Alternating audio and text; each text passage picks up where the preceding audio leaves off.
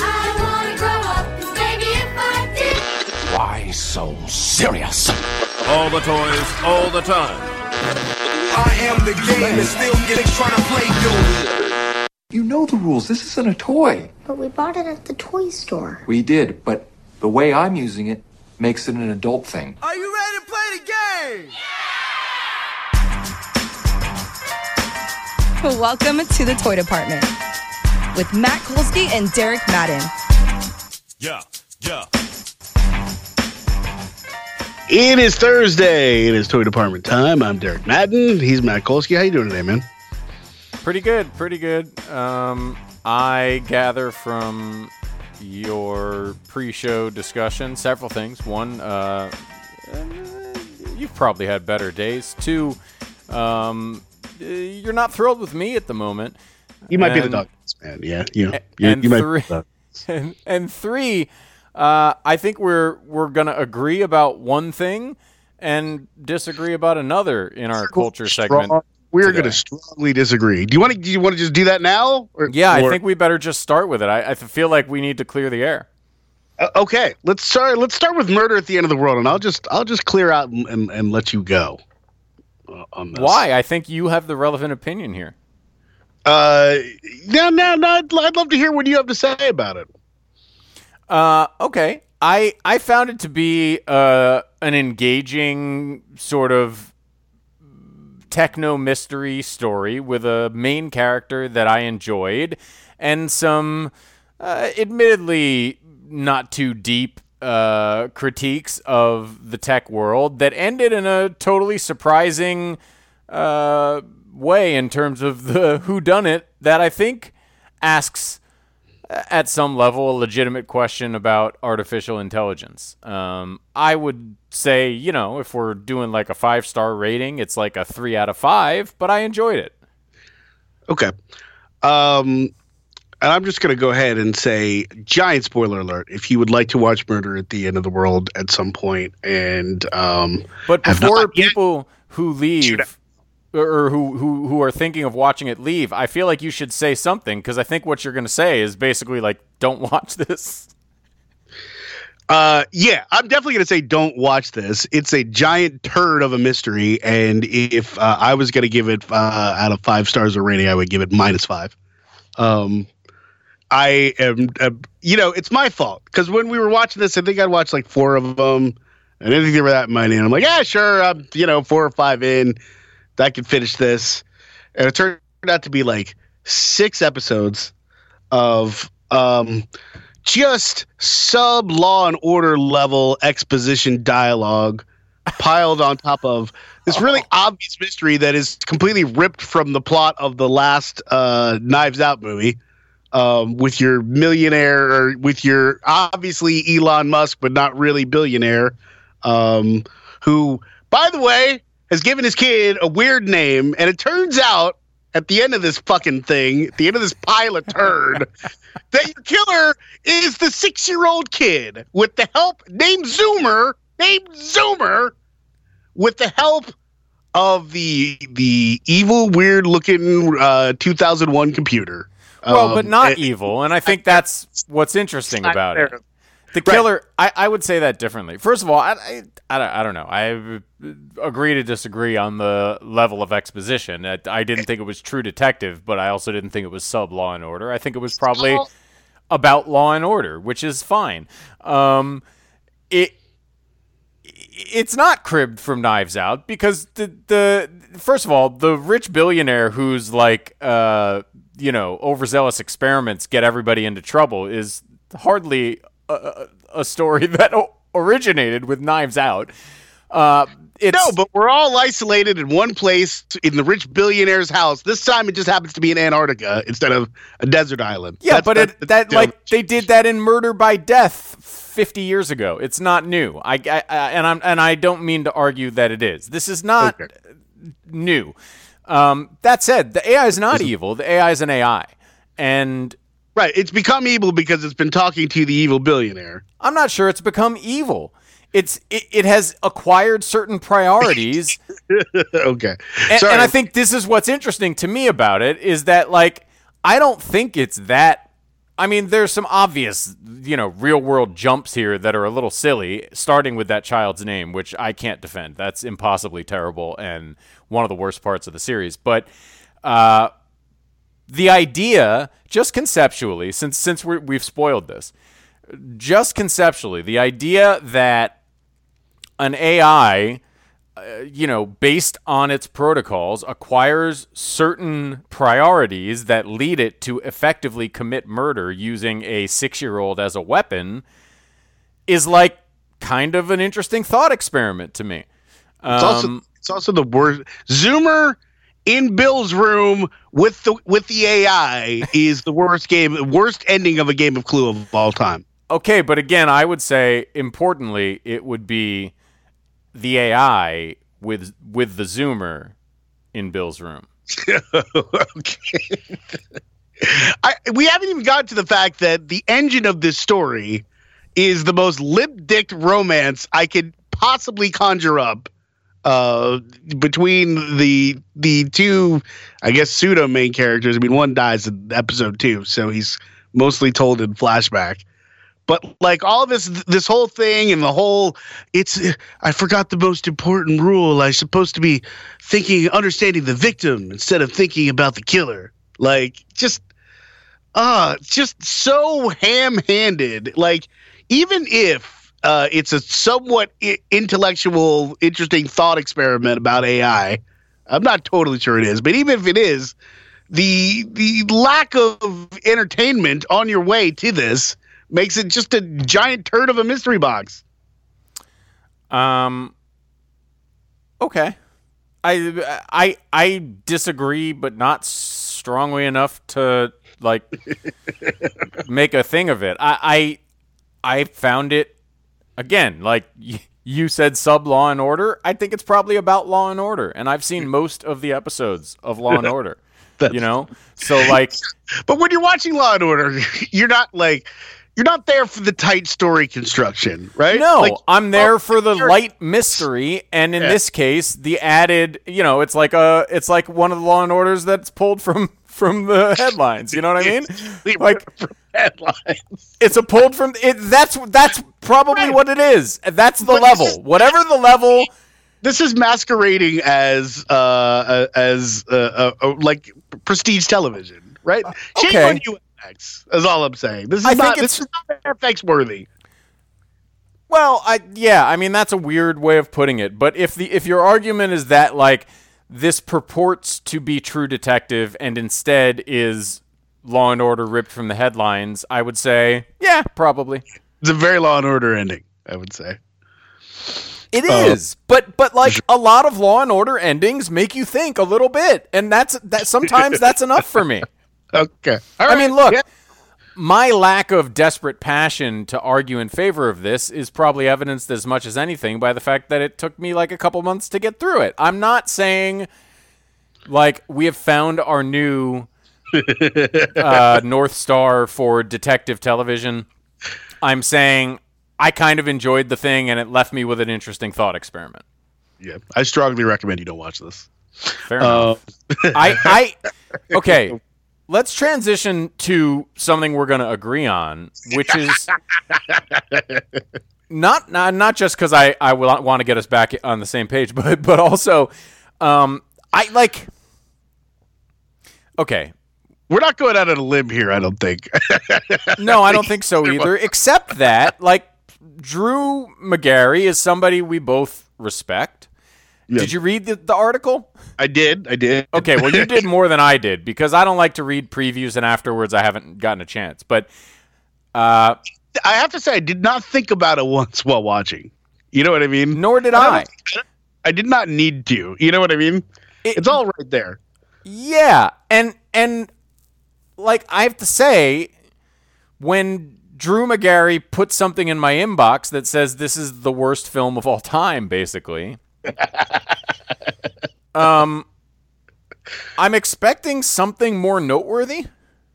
Yeah, it's not really noteworthy. It's just a pretty middling action fantasy epic. Star Wars as well. Half a story told. And it's the kind of thing that I feel like the appropriate reaction is more like, if you don't have anything to do on a Thursday and want to watch some aliens and explosions, you could do worse. If you really like green screen space travel, I guess, and stuff blowing up. And that's what you need. And by the way, like, mileage may vary, but Zack Snyder has a very particular style of action, and I do enjoy the way it looks, with the slow motion stuff and the really like distinct. All right, well, and those are interesting to me, because one of the things that I've been trying to figure out is why does the Zack Snyder fanboy exist? I can't think. I can't answer that. That has been like, I would like to watch more of this. Like, the idea that people would think of any Zack Snyder movie, like, oh, there's a cut that this guy's true vision, and it's much longer, and I need to see it.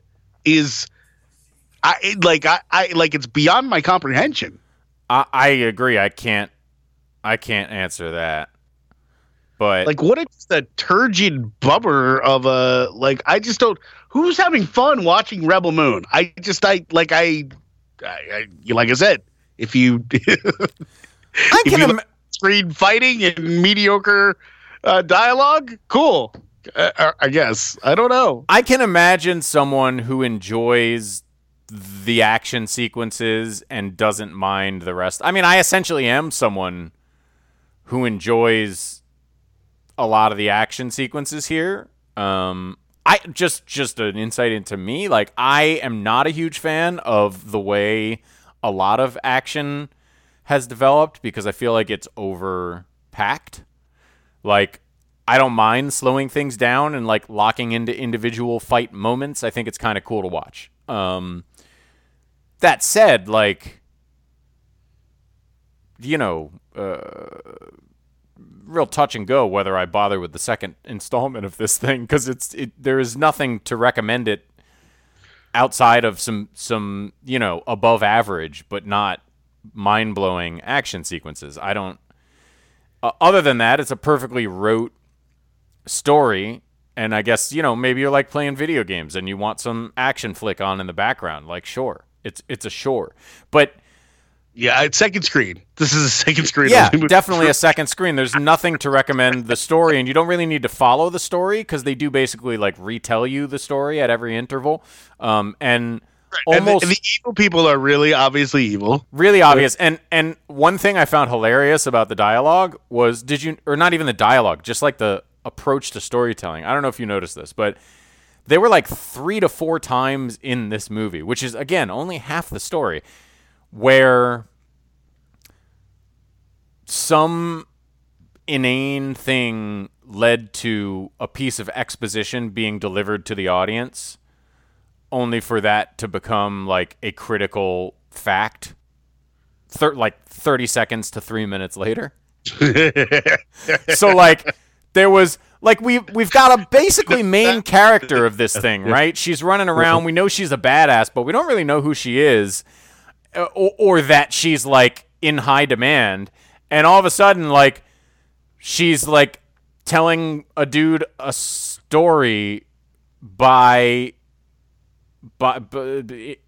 in a quiet moment at night, and someone casually mentions like, "Oh, well, you're one of the most wanted women in the universe," and then all of a sudden, she's captured by the evil guy who's like, "And you, the biggest prize of all, the most wanted woman in the universe." and there were like 3 or 4 moments like that where I was like, I don't even think you had to tell me that ahead of time. You could have just surprised me at the moment. Yeah. Like, it's just a very obvious. When she said it, you know what I mean? Because you're like, clearly this woman is like, she's related to some people pretty high up in this thing, and she knows how to fight real well. So exactly, it was almost like they actually had done the exposition without explicitly saying it, and they chose to still say it 30 seconds before it became important. And that's the kind of movie it is. Right, because you're probably not paying attention. You probably need to hear it a couple times. That's exactly right. And maybe looked at positively from the other side, like you don't have to pay attention and it's perfectly valid to have it on the second screen. And like almost half the time, if you happen to look at it, something kind of cool is going to be happening from a visual perspective. So, you could do worse. But the thing that's striking to me from all of this is like, as sincerely as I can't imagine the person who is demanding more of this, it's hard for me to understand what makes it worse than literally thousands of other movies. Well, no, it's mostly just another bad Netflix movie in a long series of them. Yeah, this one looks really expensive, and yet I wouldn't say it looks good. Does that make sense? I think that's an eye of the beholder thing, right? And I think that is one place where you, me, and Drew McGarry are just not the target audience. Well, that's the other thing is it's like we think it's terrible and pretty obviously terrible, and yet we watched it, and I think quite a lot of people watched it, and I'm pretty sure that Netflix is going to give Zack Snyder a lot of money to make more of these. Well, there's a part 2 that's already on the way. More projects, you know what I mean? Yeah, so. maybe, but Yeah, I will not be participating in part 2. I can promise you that. Fair enough, and like I said, it's probably 50-50 for me at this point. I'm not excited for it or anything, but I don't. If there is a legitimate audience for this, I don't really mind them giving money to Zack Snyder. The question is, are they also making space for things that might appeal to an audience that wants more? And hopefully the answer is yes. But I guess that is the chief question moving forward. Yeah, I don't know. If you're happy with this, then you don't want more. You know what I mean? No, I agree. But like, I think there's room for 2 worthwhile audiences that don't have a ton of overlap, right? Right. Sure. And I mean, to your point, like, there of the many people who watch this, maybe 70% of them actually care about it, right? And so on down the line, or whatever the numbers are. But it seems to me that even if there's not a ton of overlap, or even if the overlap exists purely among people who are like, yeah, I'm going to turn my brain off for a few hours and put the Zack Snyder thing on, I still think there's a viable audience for actually quality material, and hopefully Netflix does too. Yeah. What do you think of Brother's Son? I think this is quality material. It's not necessarily the type of quality material we were just referencing. No. This is not like a prestige film or even television take. What it feels like to me, and I should preface this by saying I'm not an expert. In fact, I'm like a novice, if anything. But it feels to me like just a pretty good take on like a classic kung fu story. There's a ton of really artfully done fighting. And a not too deep, but also not like shitty kind of family storyline background that it's playing out against. A little bit of a mystery, but mostly it's just your fish out of water thing going on there. Yeah, fish out of water, and like a tale of brothers raised in opposite circumstances. That sort of family stuff is in there. It's funny. The acting is good as expected, and I'm definitely going to watch the rest of it. My kung fu knowledge in terms of placing this as a kung fu property is like, certainly as much just reading about shit Quentin Tarantino referenced as it is actually knowing anything meaningful about the kung fu genre. But that's what it feels like to me, and I like it. Yeah, I mean, look, I like this. I don't. I think whether or not I finish the rest of it probably is more time dependent than quality dependent, if that makes sense. You know what I mean? I don't know how fired up I am to watch the rest of it, but I did enjoy what I saw. You know what I mean? It's totally fun. It's light. The fighting is, I think, really well done as things go. You know, Oscar winner Michelle Yeoh is a treasure, right? So she's a treasure, and I enjoy all the characters. Actually, I think there's, you know, again, like it does feel like it's trotting pretty well worn territory, but it feels like good versions of the kind of normal characters in this type of tale. Yeah, a little proper execution goes a long way. You know what I mean? No and doubt. it's certainly more than I felt like we saw in the rest of the things we watched this week. So I don't think either of us have much trouble declaring this as the best plotted and written thing that we watched this week. Yep, and I'll throw the challenge into that mix. I'm so glad you used that transition because I was going to try to sneak it in if you didn't. I was going to say, speaking of like things that could benefit from some more choreographed fighting, like here's Brad to try to run upstairs. I don't know what the point of it is. I have been in the gym so much lately. I'm like, oh God. Right. Here's Brad. He's strangely calm and at peace with himself and hasn't been working out. It's right. Someone bought Brad the Calm app for Christmas. Yeah. Just wrecked him. So, like, I don't know. He put up a decent fight, but it was a predictable and easy win for Kyland if we're starting at the end of the episode. And look, I'm not mad at that. Kyland might have beaten a peak Brad because, you know, Kyland's a beast. yeah, Kyland's a beast. He's really good at this. And I just continue to be flabbergasted. Not only, I mean, at least this week, a few people started to wake up to the Jay and Michelle stuff in terms of being within the show. And I do think a tide is building of people who are like, yeah, hold but on a second. Reese blew this thing. They blew it. Tide. She could have turned the tide single-handedly. I don't know why Mariah is riding for Jay, but I will say this. Have you been listening to the podcast? No. Should I guess I probably should be listening to the podcast because maybe these people are providing some sort of light on the thinking here. I mean, listen, most of them go on the podcast and expose themselves as idiots and liars, which we already know. So I don't know that like you need to listen to the podcast, but I will tell you that the most interesting piece of information I've gleaned from the last several episodes, and it's been confirmed on both ends, is that Mariah and Michelle are each other's actual number ones. So if we are asking the question, why is Mariah doing this? That's the answer. Can I go back and I just want to go back and ask the question. When you say actual number ones, I'm saying if they understand that they are each other's number ones and are just kind of not acknowledging it, or they are effectively each other's number ones. They both openly acknowledged it in their podcast interviews. That from the beginning. So it's a conscious thing, and they're just kind of laying low on it. I mean, obviously they're in the same alliance, but they're in the same alliance, and Michelle's my number one, Mariah's my number one. Correct, and there's essentially the four main women in that alliance. The other two being Olivia and Nerys, who came in. But it's not in the quote unquote Fantastic Four. Olivia's not, and Mariah's not. That's true, but I'm just telling you, when Michelle and Mariah were both directly asked, like, who is the absolute last woman you would vote for, they said each other. Wow. So that is why Mariah is not turning on them. However, I would argue, rather than making the argument that James turning on them, right? She made the James argument about it, right, to protect James.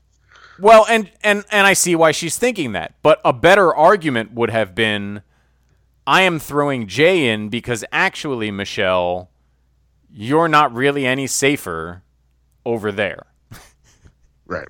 And because ultimately she's not throwing Michelle in, right? So she doesn't have to confront saying Michelle's name.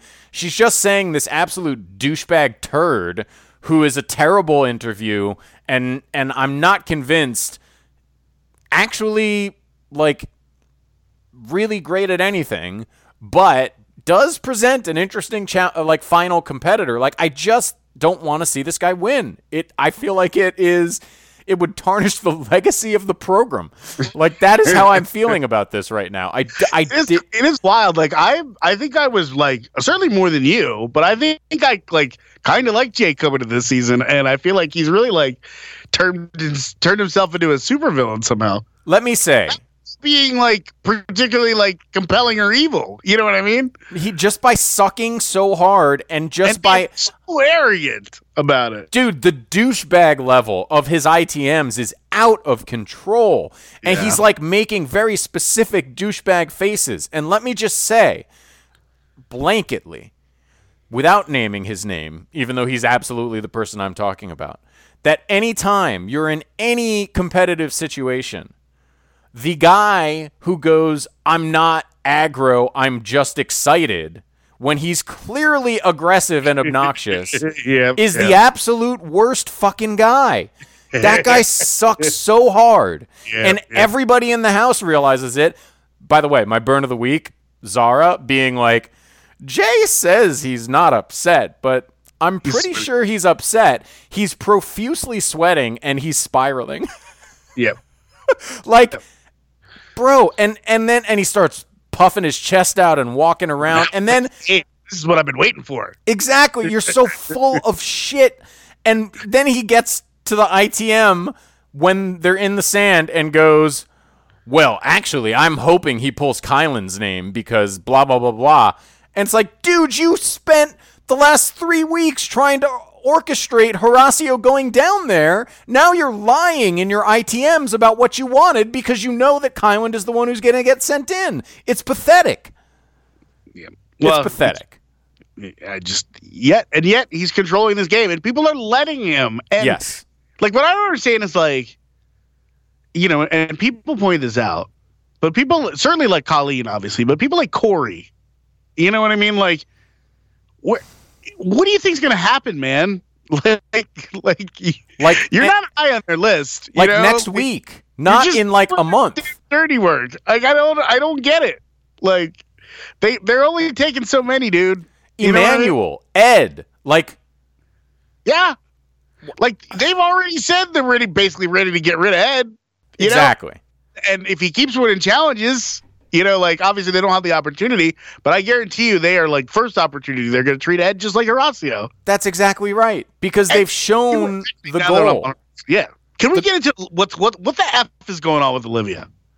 Okay, we can get into that, but first I just want to add one more thing about the awful people that are making this show miserable right now.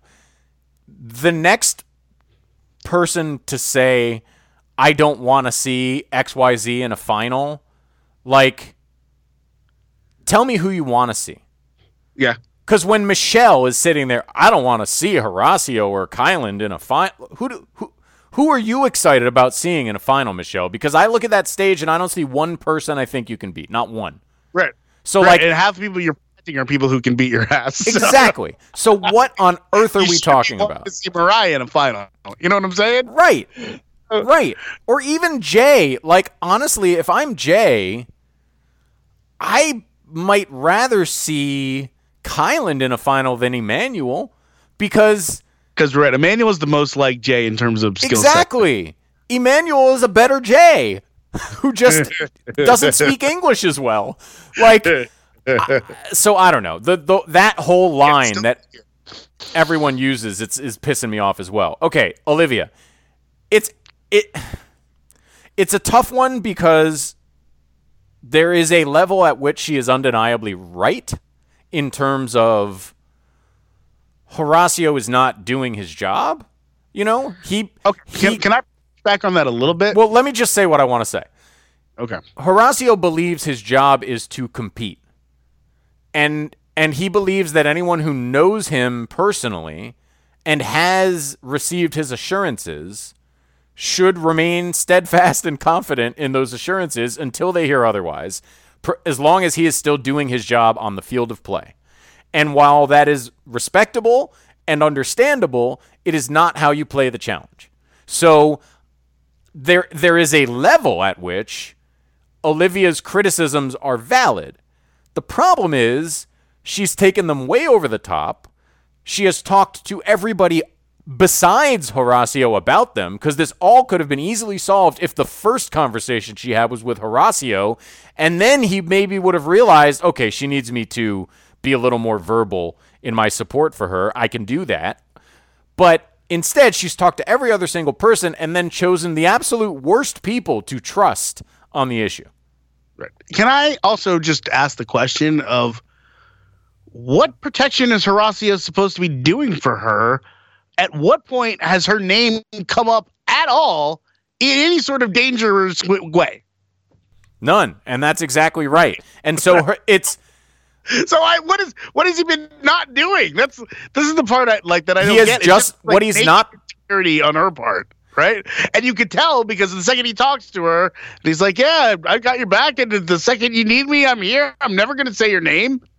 She's like, but this is well, that does sort of feel reassuring and better. And then she's a nut, right? I mean, she's lost it. She's wildly paranoid. The game is getting down to the nitty-gritty, as Nelson would say. No danger at all, right? Like agreed. Snug as a bug in a rug in the middle of this alliance. So agreed. I'm simply saying that happens to people. Season?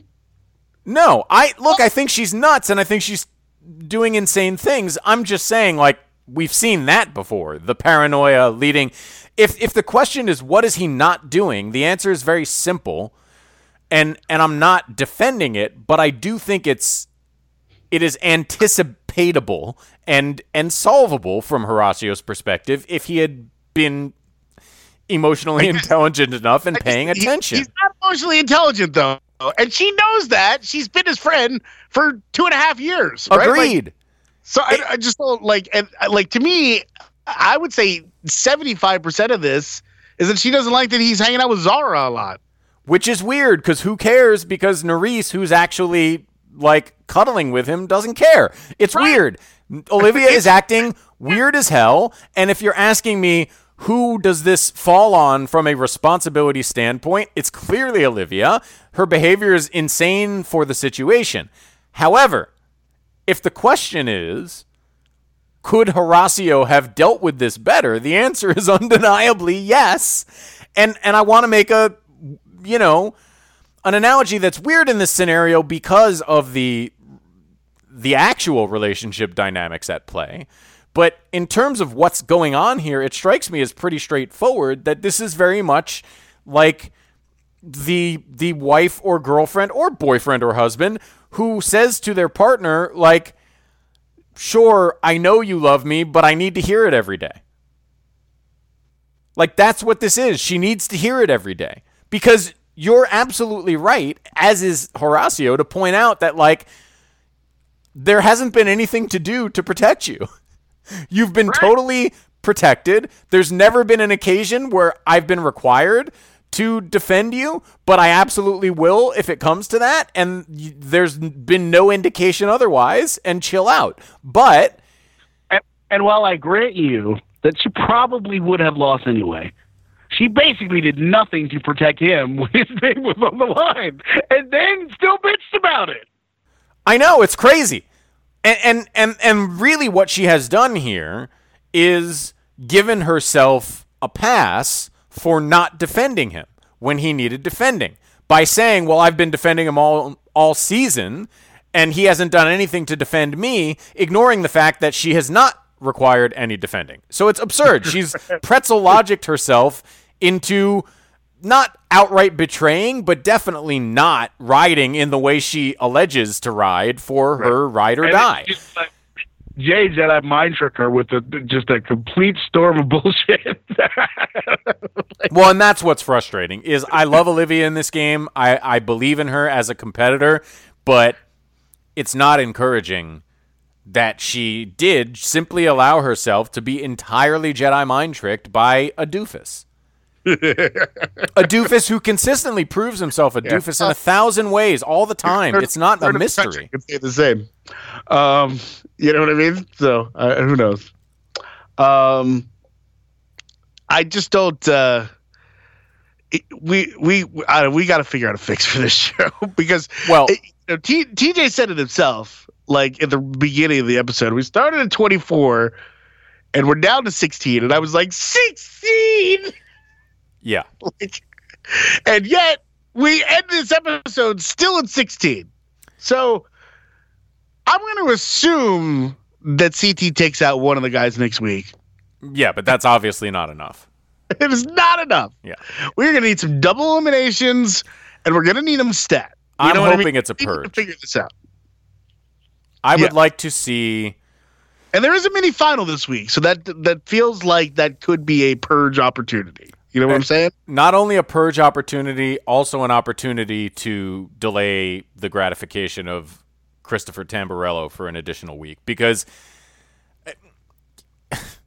it's the only hope remaining to salvage what has been a largely useless and unentertaining return of champions. Yeah, and I'm now worried that they're gonna. I mean, CT's not really bad at anything, but they're gonna put him in something where, like, I don't know, his weight will be a huge disadvantage or something. You know what I mean? Like, well, hopefully not. But I will say, to your point, it's going to be a lot harder to handicap CT than it was to handicap the other, most of the other champions. yeah, they've already used the flight of stairs. So Yeah, and honestly, like, they're, I don't know. Maybe I'm talking myself into false hope, but at the very least, I'll say this. When I was annoyed with an episode a week or two ago, I was ranting to my wife, like, at this rate, they're going to bring in CT and make him do math. And she was like, well, it could still work. And I was like, yeah, good point. All right. CT be a pole wrestler or a hall brawl. But they, I think hall brawl may be over, as we know it, as we've discussed before. Yeah, but a pole wrestle would obviously be incredible. And also, like, honestly, like, he's also a puzzle master. So something puzzle related would not be an equalizer with CT, in theory, in the same way that it is with someone like Cara Maria. Yep. I agree. So fingers crossed. I mean, I am hopeful, truly, about CT. And I do think, like, we've gone from a point where we can speculate of, like, it would be cool if there was a purge or a bunch of double eliminations or what have you at the end of this portion of the game, to a point where it's like there's no other option. Because this show is not going on for 10 more weeks. That's not happening. So right, and we're taking 16 people to the final. Right, and the only option at this point is we are going to see some carnage, and the show is ready for some carnage. It definitely is ready for some carnage. What would you say is the bigger producer whiff at this point? The casting or what they've done to the champions? The way they use the champions this season. I definitely think it's the latter. Because I still, like, okay. Look at, I'm just going to pull up the 16 people left. Sorry. But basically, I think without looking at the list, I feel like at least half of them would in my mind be like reasonable champions, not champions that I'd be disgraced by, and I understand. Excited cast at the start of the season, right? So What'd you say?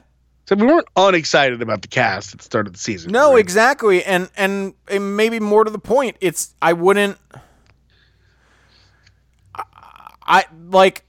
okay, so here's some people. Emmanuel, Kyland, Horacio, on the women's side, where is it? I just can't find the list. Okay, on the women's side, Mariah, Nerys, Zara, at least all of those people would be like pretty decent champions. And of the eliminated, like, I'm not sure I saw it happening, but I certainly wouldn't have been upset if Big T became a champion.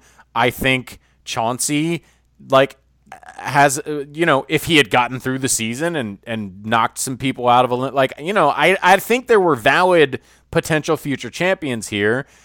I think you're thinking about it competitively. I'm thinking a little bit more about it from a TV Well, but here's where I'm going is as much as I haven't liked Jay, there's entertaining characters here, and I don't think the producers, in their defense, could have expected Jay and Michelle would somehow dominate the game the way they have to a standstill. I just think it was pretty unpredictable. The champion stuff is more predictable and might have solved some of these problems. So to me, that's a much bigger gaffe. Yeah. Yeah, I think maybe they just didn't intervene in the right ways. And I think it was a little bit of bad luck in that they sort of systematically were eliminating a lot of the best ITM people. Yes. So, and I do think maybe Ed, basically you're shining Ed's star. so great. If there is a lesson, and Nerys is good too. If there's a lesson here, yeah. If there's a lesson, I think it is this cast probably did feature a little too much separation between the best competitors and the best ITMs. Yeah, that's fair. Because obviously, look, the greatest champions of the challenge, and we've seen a lot of them lose in the last few weeks, are champions in both of those departments. Mm-hmm. Laurel, Cara Maria, Devin, Darrell, like CT, certainly. These people thrive on camera when they're talking and when they're competing, and that's important. Yeah, I just watched the Iron Claw, which I recommend strongly. And it does sort of bring home that, like, right, to really be great in the wrestling game, like, even if you have the body, and you have some ring charisma and technique, if you're not good on the mic, you know what I mean? Like, you can't be one of the greatest. What you can accomplish in that sport, right? And I think it's sort of the same here. Like, to truly be a champion, you need some mic presence, Right. I mean, it's one, like, can you win a challenge without it? It's possible, but you're not going to be one of the Pantheon champions without some of that. And frankly, what some of the stuff Horacio is running into right now by just not being a talker. That's exactly right. And listen, you don't have to be a huge talker, but you cannot opt out of that side of the game. You just can't. Yeah. It's gonna be there, and if you don't participate, that just means it's gonna hurt you. Yeah, it sure is. I don't know, man. We could use a Devin in this game. Not obviously adamant he's a champ, but and even that, just what I mean, just for 10 minutes was great. Well, I mean, that is the one place that I think that the champions have helped is, like, they have had the most entertaining ITMs of the episode quite often. Yeah. They have upped the entertainment value for at least the time period that they're on screen. I would say that even of Brad, who just thought it being weird was more compelling than half of this stuff. You know what I mean? It's exactly what I was going to say. Exactly. Yeah. And a huge part of that, like, I'm not saying, God, if they only had more Berna, but, like, a huge part of it is the pure quantity of screen time being given specifically to Jay and Michelle, which at the beginning of the episode, I found myself being like, what the hell is wrong with the producers? Do they feel like they're the main characters? Like, why am I seeing them so much? And then you watch what happens, and it's like, what are they supposed to do? Yeah. It's frustrating. I am hopeful, though, that the tide is turning. All these worker bees that have allowed this to happen. Agreed. And that's why I'm hopeful, is that, like, I feel like finally at least a few of the worker bees are starting to catch on, and that should at least I mean, it took long enough, but hopefully that will change things. You got Colleen over there, like, just not having the balls, and the second that Nerys didn't say Jay's name, right, like, it all just cracked. Even I mean, it's not great, but I also understand it from Colleen's perspective. I don't understand it from. I will say, however, given the elimination that we had, that I think Jay would have cleaned Brad's clock. Oh, no doubt. It wouldn't have That mattered. particular elimination. So It's anything to do with climbing, yeah. yeah. So I think actually probably Jay would have beaten anybody there in that particular elimination. yeah. So it is what it is. Yeah. It doesn't change the principle. It's the principle for us. Yeah. Indeed. We're standing on principle. Goddamn right. Yeah, I don't know, man. What's the next phase of this game after chaos? We keep forgetting. It's I don't know. Something with a C. I just hope it's better. Yep. Well, again, it's going to have to involve some significant elimination of humans. So that at least, Let's call it culling. Sorry, yeah. At a time like this, how dare I? Yep. All right. Okay. Should we get to homework for the week? Yeah. Here we are. We've got a new season of True Detective. It's getting a lot of buzz with Jodie Foster. Very exciting. Looks. Jodie Foster thrives in the sort of dark and spooky environment that True Detective creates at its best. So I have high expectations. You know what's interesting for me is I'm just kind of excited to have something on Sunday night on HBO to watch again. Honestly, it doesn't even have to be HBO. Just something that feels like weekly appointment television, I think. Yeah. I don't know. I mean, there's something just, HBO Sunday night prestige dramas. It's just been a, entertainment slot in my life. You know what I mean? Agreed. But I also just think because of the nature of things and the splitting of the audience and the, lack of appointment television in general, it's just like a real hole because HBO is sort of the last vestige of appointment TV, right? The HBO Sunday night for years now has kind of been the last vestige of appointment TV, and there really just hasn't been anything for. I mean, what's the last one? Barry? Was it Barry? Does that even count? Yeah, that Barry counts. Okay. Yeah, they left that slot open. Was it Succession? Was Succession and Barry running at the same time, though? Weren't they? Yeah, pretty much. So, since whichever ended more recently between Barry and Succession, I don't even know if there's been an attempt in that time slot. I know they have that Gilded Age show. Yeah, pass. Yeah. Same. I think there is the strike's part of that. So I'll give it a little bit of a pass, but I'm glad it's back. All right, Foe is on Amazon Prime Video.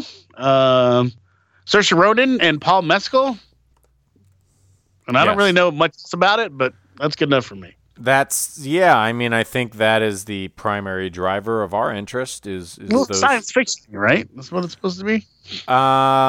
Yeah. All I know is the log line, really. It is listed as a thriller / sci-fi, but what I've read a couple times now is Hen and Junior's quiet life is thrown into turmoil when an uninvited stranger shows up at the door with a startling proposal.